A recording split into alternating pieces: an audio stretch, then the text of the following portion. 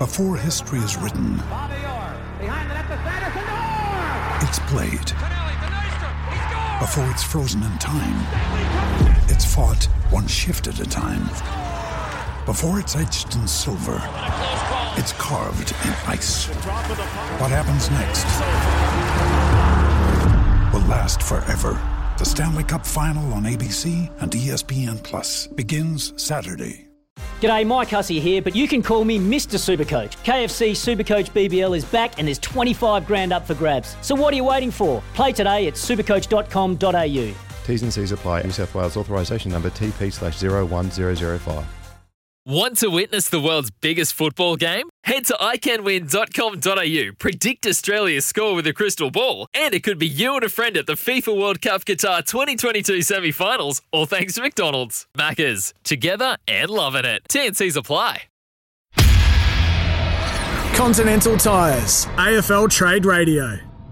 Essendon list manager, the man no one wants to negotiate with, Adrian Dodoro. The godfather of the trade period.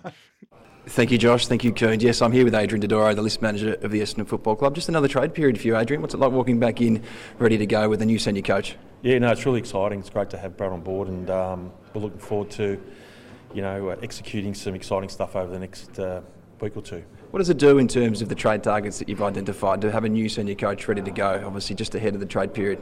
Yeah, well, we've been really planned as a list management team heading into trade period, and obviously Brad coming on board, and he's got a great awareness of the broader talent pool.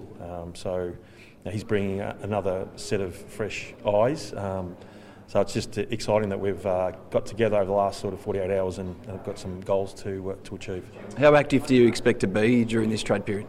Well, we are starting a little bit behind. Obviously, we're not having a coach, but we're more than happy to go to the draft this year. We've got a great start with pick 4, and if we can improve our draft selections and we can add some further young talent to what is a already strong young list, then that'd be a great result for us. Adrian, you're linked to Jordan Ngawi for much of last week and in recent months. How close were you to getting him to the club? I don't think that there was much traction there. Obviously, when Ben Rutten was here as coach, he was pretty keen on him, but once Ben left the club, then that sort of fell away, and we didn't get him momentum, to be honest. In terms of Jack Bowes, you guys have been linked to him as well. Is he a player of interest during this period? Yeah, certainly. He's probably a high priority for us. He's someone that we've tracked over the last couple of years, so it's just not been something that we've thought about over the last couple of days. We have a need for a big inside mid, and we think he's got the scope to really help us. There's obviously a lot of clubs that have been linked to Jack and have met with him in the last week. Do you have a timeline on when he'll make a decision on his future? No, we haven't. We're just guided by him and Rob D'Orazio, so we'll wait and see what happens. Awesome. Let you get on with your morning. Thank you. Thanks, Adrian. Good on you. Back to you, Josh.